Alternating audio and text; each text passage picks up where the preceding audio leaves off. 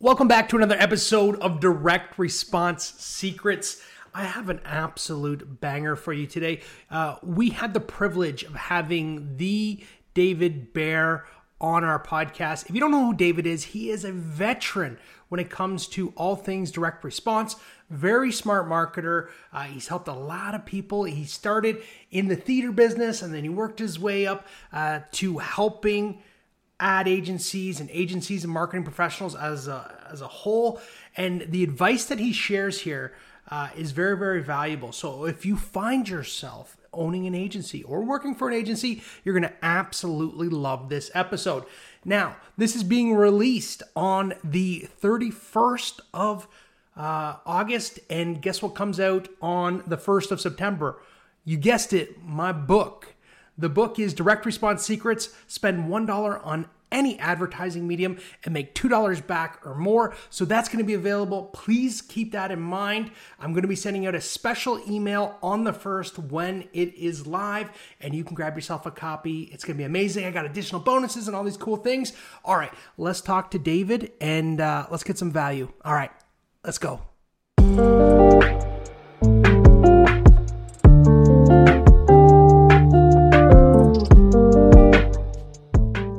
Welcome back to another episode of Direct Response Secrets. I have another amazing marketing expert here for you today, David Baer. David, welcome to the pod, man. Hey, Zach. Thanks so much for having me. I really appreciate it. I appreciate you, brother. Okay, so we were talking a little bit off camera. Perhaps you can give me a little bit of, and the listeners, a peek into your journey into the marketing world. How'd you get started, my friend?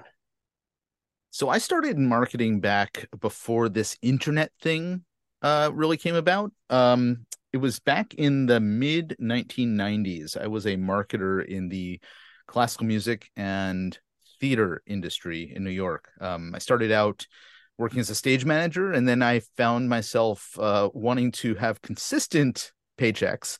So I became an arts administrator. And my job was all about how do you get butts in seats and how do you get theaters filled with, events. And so my job was to market, either to rent the theaters to presenters or get tickets sold. And that was really my entree into marketing. And so much of the stuff that I've learned over the years is directly related to the stuff that, the direct response gurus practiced and taught in very different disciplines than the performing arts, but I applied a lot of that to the arts world. That's awesome. That's fascinating because when you think of theater, you don't necessarily think of direct response, but I see the correlation. It's still a business. You still need to fill the seats. And you got to get them in there. So I bet you got it's not like it's solving a problem or something that somebody is, struggling with that's keeping them up at night, but there's ways to apply a lot of that. And I have to say, I'll give you the rest of my journey very quickly. Sure. I went from the arts world into the wine world, where again, you're not really solving problems by you maybe creating problems by selling wine. And then these days I'm in the world of supporting and helping marketing agency owners, and we'll get into a lot more of that in a few minutes. And you and I both know they need it, right? There's a lot of stuff out there and they need the support, and being someone who's built agencies himself, having the right support can make the world of difference of success and not success. So 100%. I could see it. It's quite a wide journey because you went from theater to wine to people running agencies and helping marketing professionals, but you can easily see that link. You were doing marketing each step of the way, and each thing you probably learned a thing or two and brought that on to the next one with you. So that's super cool. So you guys are the Prepared Group now. That's your brand? That is the name of the company. I think we officially changed from Prepared Marketing, which was the agency that we replaced back in 2018, and became the Prepared Group. But my business partner, Ken, had the Prepared Marketing brand for a number of years. I was simultaneously running a Facebook ads agency, and then we combined forces and started the Prepared Group around 2018. That's awesome. So how did you connect with Ken, and what was that process like, merging both your agencies together? It wasn't the intent to actually merge the agencies together originally. He and I are both here in Oregon. I'm in Portland. He's out in wine country. I was in the wine industry. and my Facebook ads agency was serving wineries. He wanted to get into the wine industry in terms of being a service provider, and so he sought me out and was, I think, trying basically to buy my business. That was, I think, what he was pursuing. And through a little bit of exploration, we realized he does something that I hate doing, which is selling. I do stuff that he hates doing. That's a long list, so I won't even go down that list. And so we decided, instead of the path that he wanted to go down, building out a wine industry department or subsidiary of his agency, that we would actually address solving a problem that we both recognized in the agency or marketing services world. And that's when we shifted direction completely and formed the Prepared Group. Wow, that's awesome. And what year was this? That was This was 2018 or thereabouts, is when we started doing all of the marketing strategy focused work, rather than tactical fulfillment activities, supporting marketing a business. Yeah, no, that's definitely, it sounds like, again, it sounds a little bit of a natural progression. You had things in your businesses that you didn't, quote unquote, love, and then same as him, and then you guys are coming together, making something beautiful, making it work.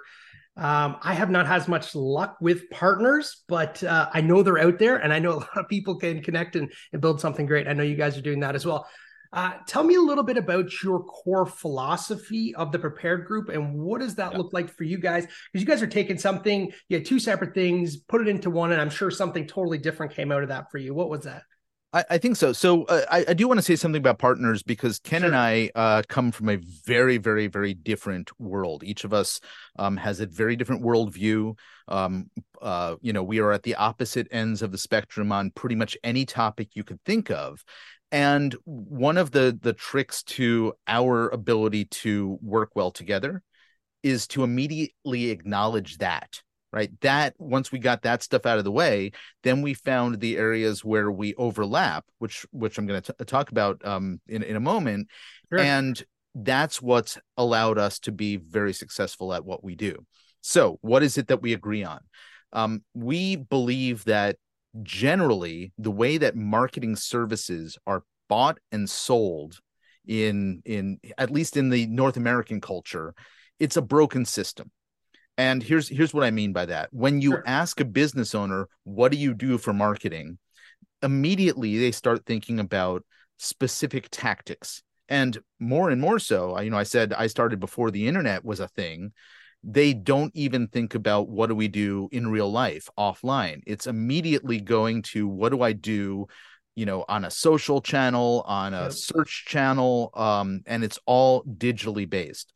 And I think that you'll agree, I see you nodding, that that's probably not the best place to start. You may end up there, but oftentimes the things that they think about in terms of the marketing activities they're going to engage in are informed by what they know, what they experience as a consumer, or, and here's the how it's sold part, because they are sold based on somebody who is specializing in a particular narrow area, a specific channel or a specific tactic. Most marketing is not sold by generalists, but by specialists in certain areas. And so we wanted to really sort of pull back and look at the broader view of what are we doing when we're doing marketing. We're not even doing the thing that most marketers tend to sell around, which is lead generation. We are focusing on, how do you enhance the net revenue of the business? How do you make them more money? And what are all of the activities that you can engage in as a marketing service provider to help support your clients' need or desire to bring more revenue in? Yeah, no, that's awesome, David. I think that not enough marketers focus on that net, especially because they're trying to drive a certain result. I know, running my agency, I was probably a year and a half in before I even really start to understood where my money was flowing. And we were at 30% margin. And over time, I was able to get that to like 50% margins and 60% margins. But if you're not paying attention to that, it's going to cause you a lot of problems. And at the end of the day, as fun as marketing is, we're not doing this just to have a good time. Can you Yeah. tell me a little bit about your predictable revenue framework and how that kind of weaves into that world of generating that extra net profit? Sure. So this is our version of a unique mechanism. Love it. And I hope your listeners all know what that is. If they don't, they need to go get your book. Yes. But the idea is, look, this is our interpretation of a very commonly understood concept. I think probably the most common term for it is customer life cycle marketing, Mm-hmm. popularized by Infusionsoft. A lot of this is based on Dan Kennedy stuff, a little bit Love of Dan Jay Kennedy, man. Abraham stuff, and some other folks who have helped inform little pieces of it. But the idea is that there are different stages of the relationship that a business has with its prospects and its existing clients. Mm-hmm. And understanding the different phases, and then what you as the business can control around what's happening with that relationship, the communications, the experience, all of the other activities that might be happening at each of these phases of the relationship, which will enhance and inform money coming into the business. And so we've very much looked at it as a system that when you build process around each of these elements Mm-hmm. in your business, you have much more control and understand and can predict based on what you put into it, what you're going to financially get out of it. Which seems very important in business. Like, It's the idea, but you have to yeah, think about the way that so many businesses, particularly, a small local business, they yes. are focused on the passion of what they do, or they are, living on this roller coaster revenue thing. And we want to help them figure out, how do Yes. you build systems around getting money into the business so that you're not always Jamie, either behaving emotionally or reactive. that is that piece right there, being emotionally reactive to that part. And it's hard not being a little bit, because being an entrepreneur, like you said, is like being on a roller coaster. You've had 10 ups and downs before noon on a good day. Mhm. So it's like having somebody that can provide that direct path for you and show you that step-by-step process. Again, I just don't think people think enough about net margin, because it's so important. Like it's the reason you're in business. And if you don't have systems and processes around that, you're going to be in trouble. So I noticed on your website, you turn marketing agencies and transform them into trusted business advisors. Mhm. What does that process look like? I know you guys use the predictable revenue framework in order to accomplish that, but what sets a marketing agency apart from being, or how do they become a trusted business advisor? What does that look Yeah. So I think this is what we originally did back in 2018 when we started doing consulting work in advance of doing the marketing work for a client. like? We said, it's great that you want SEO. It's great that you want us to run Facebook and Instagram ads. Let's have a conversation about what that's really getting you and what you're actually looking for, and see if that's the right thing to do to begin with, right? And when we spoke to clients this way, it turned into a consulting engagement for us, where we then started to uncover lots of other things happening in the business that were not traditionally considered marketing activities, Yeah. but informed marketing activities. So there might be things around, operations or administrative tasks, or things like financial management. Here's an area that we got deep into that we never thought about: Wow. pricing strategy, Mm-hmm. right? But it directly affects net revenue. So as we started doing consulting work, we built out a consulting process. Then we had this little pandemic thing that happened, and everything went online. And like Yes. so many other businesses, we Yeah. had our own pivot. Our pivot there was that somebody approached us saying, I love what you guys are doing. we have a, coaching and consulting business all around the topic of systemization of operations in a business. And we have a little bit that we deal with on the marketing front, but not a lot. Really, it's just lead generation. Hmm. And so this guy who was together with us in a mastermind happened to be in the position of being a business partner of a guy named Michael Gerber. And he Very said, familiar with him. I'd love to talk about how we might be able to take your system, license it from you, and put it into our system. Wow. And that was sort of the beginning of a major shift in our business. Where it ended up is where we are today, which is that we are now training and licensing our core consulting process, which is really backed up by a lot of philosophy and a lot of other stuff, Yes. to marketing agency owners. And so this is the shift that you asked about originally, which is we're Yes. moving agencies from service providers to trusted advisors Yes. because they are being trained by us to get deeper into the inner workings of revenue generation within their client's business, not just the sort of traditional things that marketers get hired for. Yeah, no, that makes total sense. So how a little off topic here, but how did you end up with Michael Gerber's system? That is just so cool. And I've been reading his books for Yeah. ages.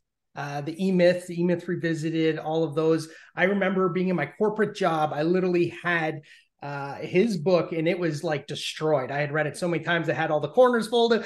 I'm like, we need to get employees and we're taking over the world. This is what I'm doing. So how'd you end up getting that strategy into your business? And is that something that just happened naturally or It was actually the other way around. So we you were went in in? a mastermind with a guy who was the managing partner for, I think it was the Michael Gerber Companies was the name of Oh, the wow. business. That, and so this is where he was the one who approached us and said, we'd like to take your stuff and put it into our systems, our Sorry, I training. misunderstood that. So is it, Yeah. he can't, you put your system into his. That's awesome. I Yeah. think and that's the power of masterminds, right? Like Yes. you never know who's going to be in your mastermind, who you're going to be talking to, who's listening, and it's such a wide range of people. But that sounds like an amazing just proof that what you teach works. And just to clarify, your system isn't so much like a done for you, but it's you provide the overall licensing so that like all the systems and processes they need with teaching. Is that how that looks?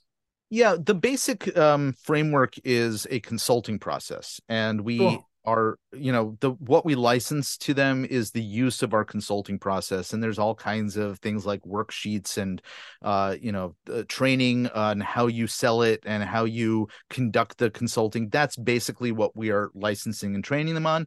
What we discovered on the back end is that we thought we were just going to be, handing this over to educated marketers who knew their stuff and they could run with it. Yeah. And we've discovered a lot of things about the marketing professionals who have licensed stuff from us, I bet. including that they are also typical business owners who need help. And so we have, Yeah. taken advantage of the relationship that we have to be able to help support the growth of their businesses in ways that we didn't really expect when we were going into this. Wow, that's so cool. So what I take away from that is essentially you're selling results or the ability for your marketers to get better results using your proven framework. Would that be correct? I would say yes for their clients and Yes. absolutely for them, Yeah. which is because they're our main client. Our focus is how do we create success around your own business? Awesome. That's going to, not to quote Ronald Reagan necessarily, trickle down to the benefits of the client themselves. Let's go. That's awesome, man. I think that if you're not getting results in for your clients, it's going to be very hard to grow your marketing business because that's the business you're in at the end of the day. You're trying to get some results. Now, you mentioned you work with a wide variety of marketing agencies. What were some of the common thread of mistakes that you found working with these individuals, and especially when they're trying to grow their business? What did that look like? I think agency owners are coming into this from lots of different places. Some of Yep. them were classically trained in marketing, but Mm-hmm. most were not, right? And so there's a whole range of people who, may have either come up through old school advertising and then got into the agency world and focus really on the areas that they know best, which is putting ads out there and getting activity around, paid investment, but they don't know anything about areas of marketing outside of that, right? Then you have a lot of people who have come up through the how to start your own business online and understood how to market their own activity, and then got sold or learned at some point, okay, how do you take these skills that you have and apply them to helping local businesses? Right. So there's a whole bunch of people there who have the skills. They know how to navigate the AdWords or Meta, ad platform, but they don't really understand a lot beyond that. So almost every marketer we've encountered in our program so far has a very narrow scope of what they know. They know their stuff really well, but they don't know the context around a lot of the activities that they're doing. So that's where I think we find most marketers today. And believe me, there are plenty of exceptions to the rule that I've just laid out here. Sure. But it's something that we see commonly across the board with most marketers that we talk to. No, I think that makes total sense, because you don't know what you don't know, right? Until you know it. And it's funny because you will see a lot of marketers going to small businesses and say, hey, you're a baker, or hey, you're a plumber, let me do your marketing. But there's so many things inside that marketing business that they're not the finance guy. They're not the CEO necessarily. They've started for one reason. It's led them to realize, wow, you got to grow and scale a business. And I think that opens, from personal experience, a world of hurt and problems that you need somebody in there to help you get that organized. So we talked a little bit about tactics over strategy. What do you? It's the other way around, though. Yeah, you think? Oh, strategy has to come way before tactics. Yeah. But so this is what I get all the time. Zach, you know what? I want to make lots of money. What's the Facebook hack that I can implement that will give me the ROAS? I'm willing to make as many ad sets as you want me to. I'm willing to do all these things. And they haven't even thought about strategy. So what are your thoughts on this obsession with the quick hack, the quick button, the quick pill to get the result versus the long-term strategy? Well, sometimes Ken often says the least favorite prospective client who ever comes to him is the client who has 6 weeks of money left in the bank before they're about to go out of business, and we're their last chance, and they just desperately need a win after a bunch of failed attempts. Yes. That is not a place that as a marketer we ever want to be. No. And so I would say, as much as I'd love to help those people, they're probably not going to be helped very well, right? 100%. That's not a question that I feel has a reasonable answer. Now, I can take some educated guesses, and I can assess their situation and try to figure out, based on the what they need to bring in and what resources or assets they have available, financially or otherwise, what we can do to help them. But I'm already, just by doing that, taking a strategic approach to answering their question. I cannot think tactically. I cannot. It's not. I cannot give you a knee-jerk answer to that. Yeah, this is it. And so, as we mentioned before, I'm in the process of writing my book. So I didn't include any tactics until there's one chapter just filled of like little bullet points, because people still want that.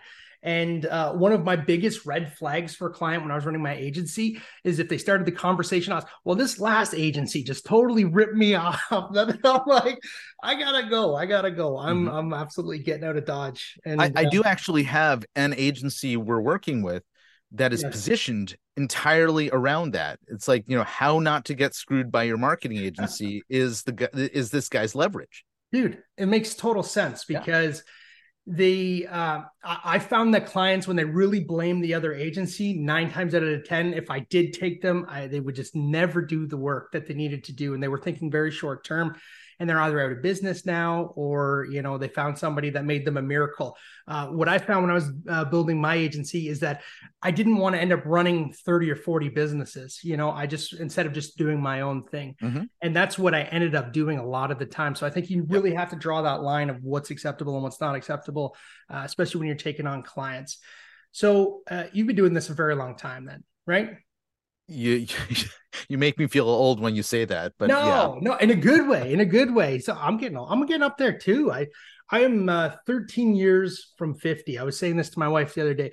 And why do I still feel like I'm 15? Does that ever change, David? Damn, like I got to say, I don't know when you're publishing this episode, but I'm just over 2 months from 50. Oh, not a day over 29. You're looking handsome, my friend. You're looking handsome. So let's talk a little bit about your clients. All right. You're using this consulting process, right, for them. How are you helping them keep their clients longer? And is this something, this isn't a done for you, this is just your licensing thing, correct? Yeah, we basically have minimized the direct client work that we do. We are beautiful. Aiming to be 100% supporting agencies and service providers, but we still have, a couple of pet projects and a couple of things that are just too good to give up because we like the income. Of course. But I will say that the answer to the question about client retention for the agencies is really all about how the relationship starts in the first place. Yes. Right? If you are the strategic advisor to your client and not the Facebook ads guy, love that you have a different value that you're delivering, right? So simply by establishing a relationship differently from the start, client retention is automatically increased. Now, what do we do to really earn that retention? Yeah. Well, the program that we are licensing to our folks is we built it as a 6-month consulting process where you're getting deep into every freaking detail of the client's business. And nobody has the knowledge bank deeply ingrained into their understanding of that client as well as you ever, you can't take that and then just, print it out and hand it off to another agency to do that work at that point. Agreed. And so that's where we see the benefit of starting with strategic planning is that you come into it from a different vantage point, and so the clients see you differently, and then B, you are so deeply involved in the next steps of that process that you can either do the fulfillment yourself as the agency of record, or be sort of a fractional CMO or something along those lines where you are directing what happens and who's responsible for helping them select the service providers for the things that you've decided together that you're going to be doing. Yeah, I see that fractional CMO happening quite often. And it's a little bit different than actually doing the service for them. You're still in there. You're just allowing them to see what they can't see. And most businesses can't afford that CMO. I think that makes total sense. As far as some key questions that agencies should be asking their clients, but often don't. So what are some things that our agencies that are listening could start asking their clients to better qualify them so they don't end up with, chargebacks and pulling their hair out in a couple of months or the same month, depending on the type of client you're dealing with. It sounds like you're familiar with that routine. I've never seen that. What? Me? Never. A chargeback? Oh, it's only happening. So I would say that the types of things that first you want to vet the client in terms of like what they're ultimately aiming to do, and if they either cannot or will not express a broader goal aside from the one narrow thing that they think that they're hiring you for, there's probably a red flag, because they're not going to be that open or transparent in terms of what they're doing in their business that's going to support you, the agency's efforts on their behalf. That's just not going to be a good relationship going forward. And then the other things that I think are helpful to be asking at the very beginning are, I know that you're looking for this, but could we have a broader discussion so Yeah. that we understand whether this is actually the right thing? Because we're here to ultimately help you succeed. And then that broader discussion is, I think, a diagnostic discussion, the way that, a doctor would do, looking at the prospective client from a bunch of different angles to Yes. help them determine what the best, course of action may be. No, I think that makes total sense. You have to have a very selective approach on who you work with, that seems to make a lot of sense. What I found is results play a huge part in that. Even if you have the best client in the world and you guys have the best relationship, if you're not driving the end promise and results, that's going to impact your overall business. Have you seen the same thing with your agencies that you're working with? Yes, and the result that we're teaching them to promise is a very different result than I think the client is initially looking for, right? If the client comes in the door looking for an uptick in leads or an uptick in revenue in the first 30 days, and our clients, the agencies, are effective at saying, all right, let's discuss that goal and maybe redefine it for a longer term goal, Love and it. we can figure out what we can do immediately, but let's look at this from a different angle. If their client is on board with that approach, then they are achieving those objectives. We've Yes. just redefined what those objectives are. I love that. So essentially, you reposition the conversation into to their end goal and allow them to see the value and benefit that you truly bring because they're focusing on the wrong metrics to begin with. I think that's a great way to say it. Yeah. Cool, man. I think that makes sense. Now, and you're going up against a lot of these. What are your thoughts on these scale your agency overnight gurus coming from, like standing on the soapbox? 10x, or what is the best I always get? Could you use 3 to 5 meetings in the next 7 days? That's what I get in my DMs every single day of my life. Yeah. What do you think the impact they're having on the industry is? Is it positive? Is it negative? What are your thoughts? Well, this is a lot of the folks who I think I was talking about before who came into marketing services because they were doing something else, right? They had an eBay business or an Amazon business or a print on demand t-shirt 4x. business. Yeah, Forex, right? Yes. All of these other things that gave them a certain skill set. And so the pretty standard formula, although there's lots of variations on this theme, is all you need to do is learn how to sell through our system, and then we'll show you how to outsource all of the fulfillment to somebody in Pakistan or the Philippines Because or that's easy, right? Nigeria or wherever. And some of those services are exceptionally good, Yes. but as I have continued to say here, too narrowly focused. Right. Yes. And they're not necessarily serving their client to the best of the ability. So I don't have anything bad to say about the services or the training themselves of some of these gurus. Now, Yes. the way that they sell and their general messaging, I quibble with a little bit, but Yep. what they're selling and the quality of what some of these folks who have businesses where they have hundreds or thousands of clients and a sort of well-oiled machine that's Mm-hmm. working on behalf of those clients, that's perfectly fine, but it's For too sure. narrowly focused, I think, for the benefit of most of their clients. Yeah, that's an interesting way to look at it.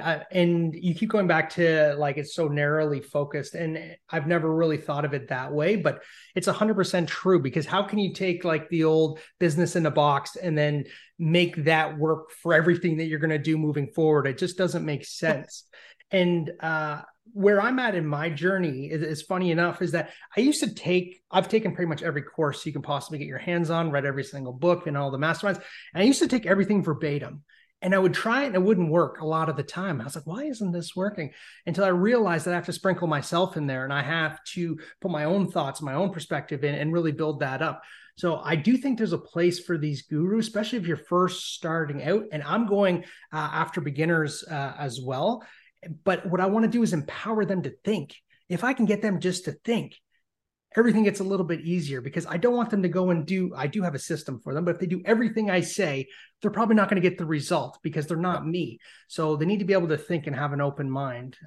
It's absolutely crazy. So you were doing a lot of stuff offline before you got online. Now there's like, it's never been easier to reach somebody, and there's so many different channels. How do you direct that when you're speaking to your clients? Do you tell them to be omnipresent and go everywhere, or do you niche down? What does that look like, and what are your thoughts on this omnipresent trend that we're seeing? Yeah, I think it all goes back to the core question that we are having our agencies ask their clients, which is, what are you ultimately trying to do? And then figure out the best path there. So Mm-hmm. omnipresence, omnichannel, I don't really care, because I care what's most appropriate to reach the goal. And so if Yes, you look at the circumstances of the business, this is the point that you were just making about, right, don't take the recommendation verbatim. And there's these guys out there who are selling courses on how to be everywhere and how to yeah, continue the conversation, from one channel to another channel to another channel, so that you never that prospect never forgets about you. Well, that can be very helpful, yes, but how appropriate is it for the local dry cleaner, or the the wellness practitioner, or the for sure, the for whatever it sure. might be, the steel manufacturing plant. Those all have very different ways to sell within the environment that they're in. And so I think it's really much more a question of who are the clients that you're serving as a marketer, and Yes. who are the people that they are aiming to serve in their business, and where are they most likely to be receptive to a marketing message, Mm-hmm. uh, and hopefully be receptive to a marketing message in a place where they're not seeing the same message from everybody else who is a competitor of that business. 100%, 100%. And I've been guilty of trying to be quote unquote omnipresence is very hard. You're like, one platform done well takes a lot of time and energy. Even if you have, I've had the Instagram person, I've had the Facebook person, I've had all the people in place, and to keep all of that organized is terribly challenging, and keeping the message on point. And we had all the systems and all the processes. And what I found is that maybe we got a little bit more like professionalism or top of funnel awareness, but overall it didn't drive a huge amount of growth. What really, there was one channel that was working really well. We had a secondary channel that we started using, finally found that was working well. So we had those two channels, and we are just going back and forth there. I couldn't handle more channels than that, and Yeah. especially at the team and the size that I was at. So the dry cleaner, right? Like they're going to be doing TikToks and then posting on Facebook and then doing tweet. Like it just doesn't make sense. You nailed it right there. Find where your target market is and just go all in on them. And if you can get the advantage of nobody else advertising there, hey, all the better. What does Kennedy call that? He calls that Oh, out of category, I think, is something like that. something like that. Out of Yeah. category advertising, I think, is what he calls it. Yeah, so you're in your Yeah. own lane and nobody else is there. He tells the story of the horse show and the guy Yeah. selling the fine jewelry because everyone's in there buying the horse, and they feel guilty that they've been there all day, so they buy their wife a big piece of jewelry. Which, hey, if it works, it works. If it converts, it converts, Yep. which is cool. All right, so let's talk about your personal journey again. Okay. Like entrepreneurship, there's all these ups and downs. To you, and it sounds like you guys are absolutely crushing now. It obviously didn't start that way. If you were looking back, what is the most rewarding part of your journey that you've been through thus far? Kind of instill our listeners with hopefully some hope and some optimism about their own journeys. Yeah, I'm not sure how best to answer that, because you peppered in there sort of the question of where we are currently in our journey at the prepared group. and Yes. we're still figuring stuff out. Like we are Sure. we're now 2 years into licensing, right? We were Mm-hmm. doing this ourselves for the first 2 years and then started licensing it in 2021. And we've had to make a bunch of mistakes and learn from those mistakes. And I gotta say that, embedded in the negative is actually the positive. The rewarding stuff Always. is I when love you that. discover something from screwing something up, right? I love that. Oh, now I get it. And then you're able to actually succeed, and you do so with a big smile on your face. And we're Yes. doing a lot of that right now in our own business. Yeah, that makes total sense. And I think that we get deflated as human beings in general, not just entrepreneurs, when something doesn't go our way. And the one thing that makes, in my opinion, entrepreneurs a little bit different is that we're willing to take it a lot longer than most people. Like Mm-hmm. we're able to be wrong a lot more. And if I look back at my career, I was wrong so many times. So they gave me the answer so many times, I just wasn't willing to listen to it. Yeah. It's like, Zach, try this, Zach, try this. And I still was like, no, this is the way, this is the way, this is the way. But eventually I got it and I was able to hold on to it. So I think those are some valuable words. And I think that makes sense. Look for the positive in that negative because it's there, right? And it's going to happen regardless if, Mm-hmm. when you're building your business. Anyways, that was great. I like that. So let's talk a little bit about a success story. If you're open to this, is it able to share a Sure. success story that you have that you've increased some net revenue after somebody's working with you? Because I get a lot of emails and questions, people asking, okay, that's great, but how does that apply to my business? And would this work for ABC? So if you could give us Yeah, an there's example, there's that would be cool. there's a couple I'm trying to think of. So we have agencies at all different sizes. We have several sort of solo practitioner marketing consultants, right, who do whatever they get hired to do, and Mm-hmm. all the way up to our largest agency, which is somewhere in the 40 plus people on staff, and they have just short of 500 clients, Mm-hmm. and they specialize in the dental niche. They were building out websites, SEO centric websites for dental offices around the US, and had sort of a standard recurring revenue model, month over month. It was something like, I don't even remember what the numbers were, 20 or $30,000 in new recurring revenue on a monthly basis. Mm-hmm. When we started working with them, it took a while because they had a lot of things happening in their business, and you can imagine an agency that size Sure. changing some of their systems and practices. Took us nearly a year to integrate our philosophy and our stuff into their world. But Wow. the big shift that we made with them was that they were able to start focusing on I'm trying to remember that what the term is, dental something, Implants? no, dental something organizations, which are basically umbrella Okay. organizations, Okay. that DSO, I think, is what it's called. Dental Oh, service yes. organizations is what I think it Yes. stands And they for. have a bunch of dental practices underneath their Correct. And umbrella. so what we were able to help them do was move that new revenue from 20 or $30,000 in new revenue on a monthly basis Yeah. to we were over $100,000 on that first acquisition, and then like Let's almost go. almost $200,000 on that next acquisition. Let's And we realized, go. okay, there's a way to scale this and systematize the strategic thinking, and these folks in these organizations actually appreciate it more Yeah. because they're trying to figure out how to standardize and systematize stuff across all of these different practices.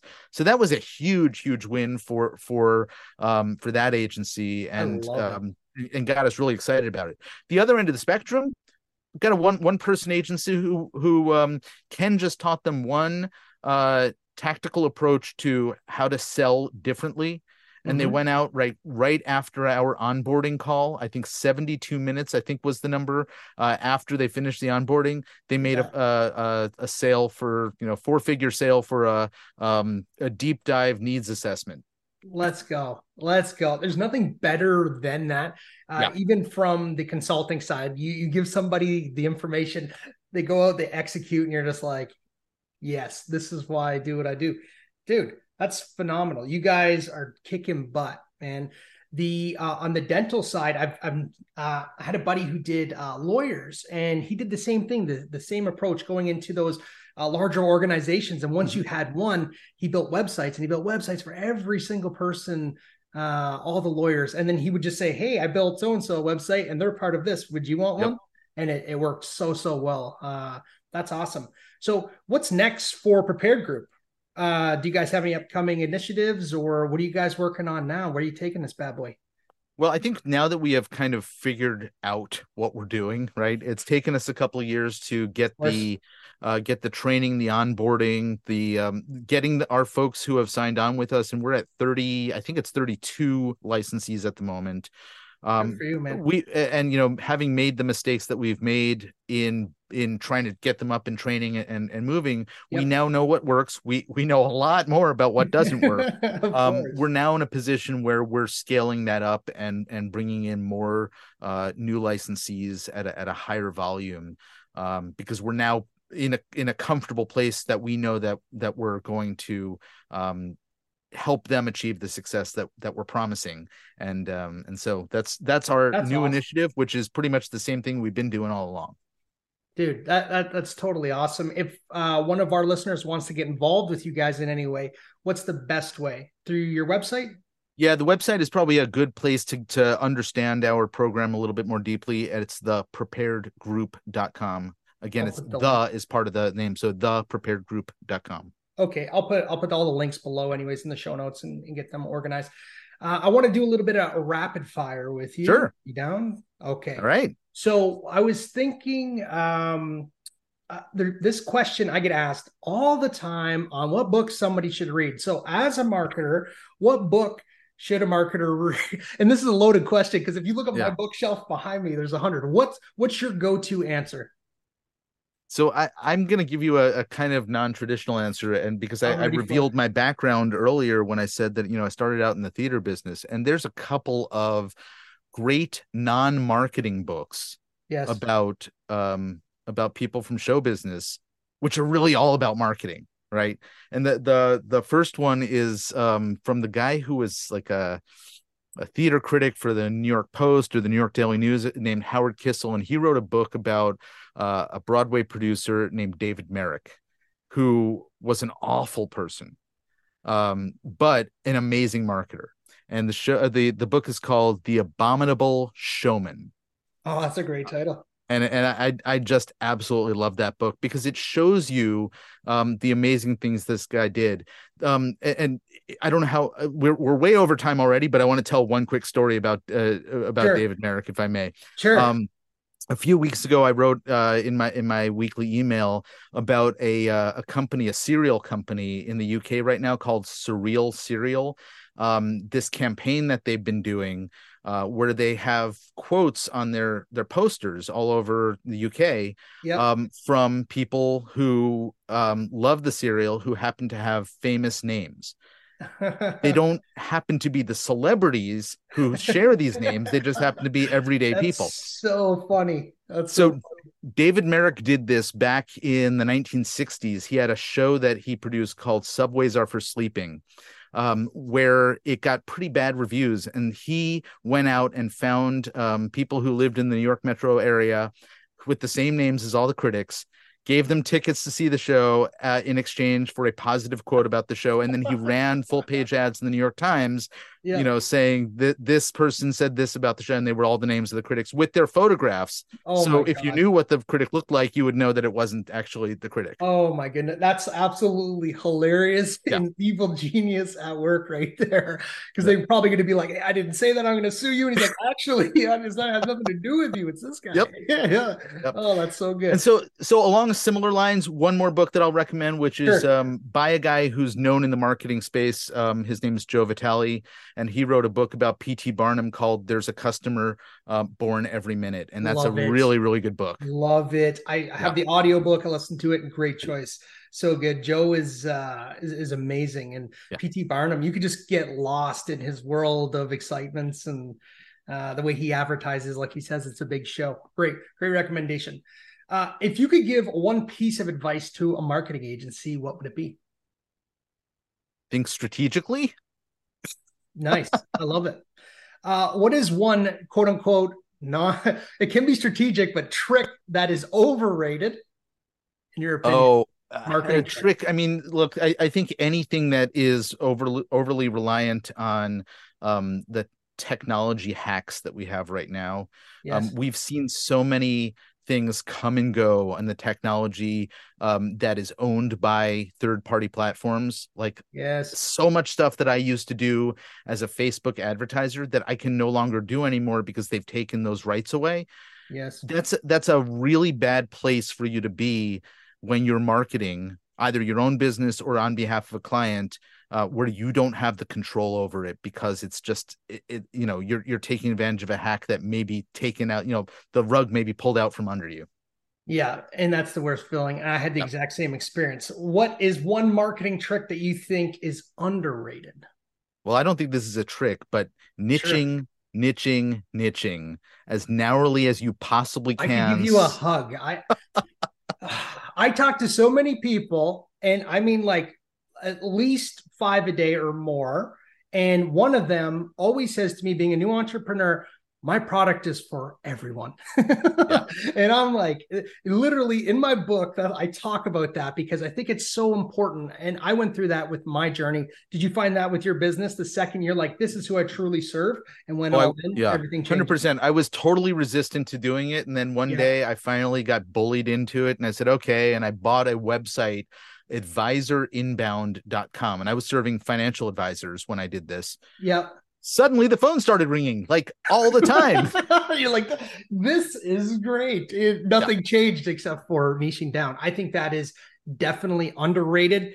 And I don't know who, I think it's just because it's counterintuitive, but there's a group of people, I don't know who they are, but they're pushing the other narrative that you need to go wide and help as many people as possible. I like to think of like not just industries, but I also like to think of pain points you can really niche down on. Like there's a lot of mindsets you can niche down on. I think it just makes sense altogether for better marketing. Okay, so if anybody wants to connect with David, you got to check him out at thepreparedgroup.com. The link is down below. Any thoughts or final wisdom you'd like to leave with the listener today? I think I have provided all the wisdom that my brain contains at this point. No, Tons of gems. I Tons of think gems. I think the points have all been shared. Thinking more broadly about what marketing actually impacts in a business is, I think, that the one takeaway that I hope people think about. It's not about the activity of getting people coming in the front door of a business that you're really impacting, but rather the overall goals of the business, the bottom line financially, that maybe the culture that they're trying to create, so Yep. many other things beyond what, the specific individual mechanism of the marketing activity. And if more marketers think about it that way, I think you'll end up with better relationships with your clients and have greater impact with the work that you're doing for your clients in the long run. Amazing. David, thanks for coming on, man. Hey, Zach, this has been fun. Thank you for having me.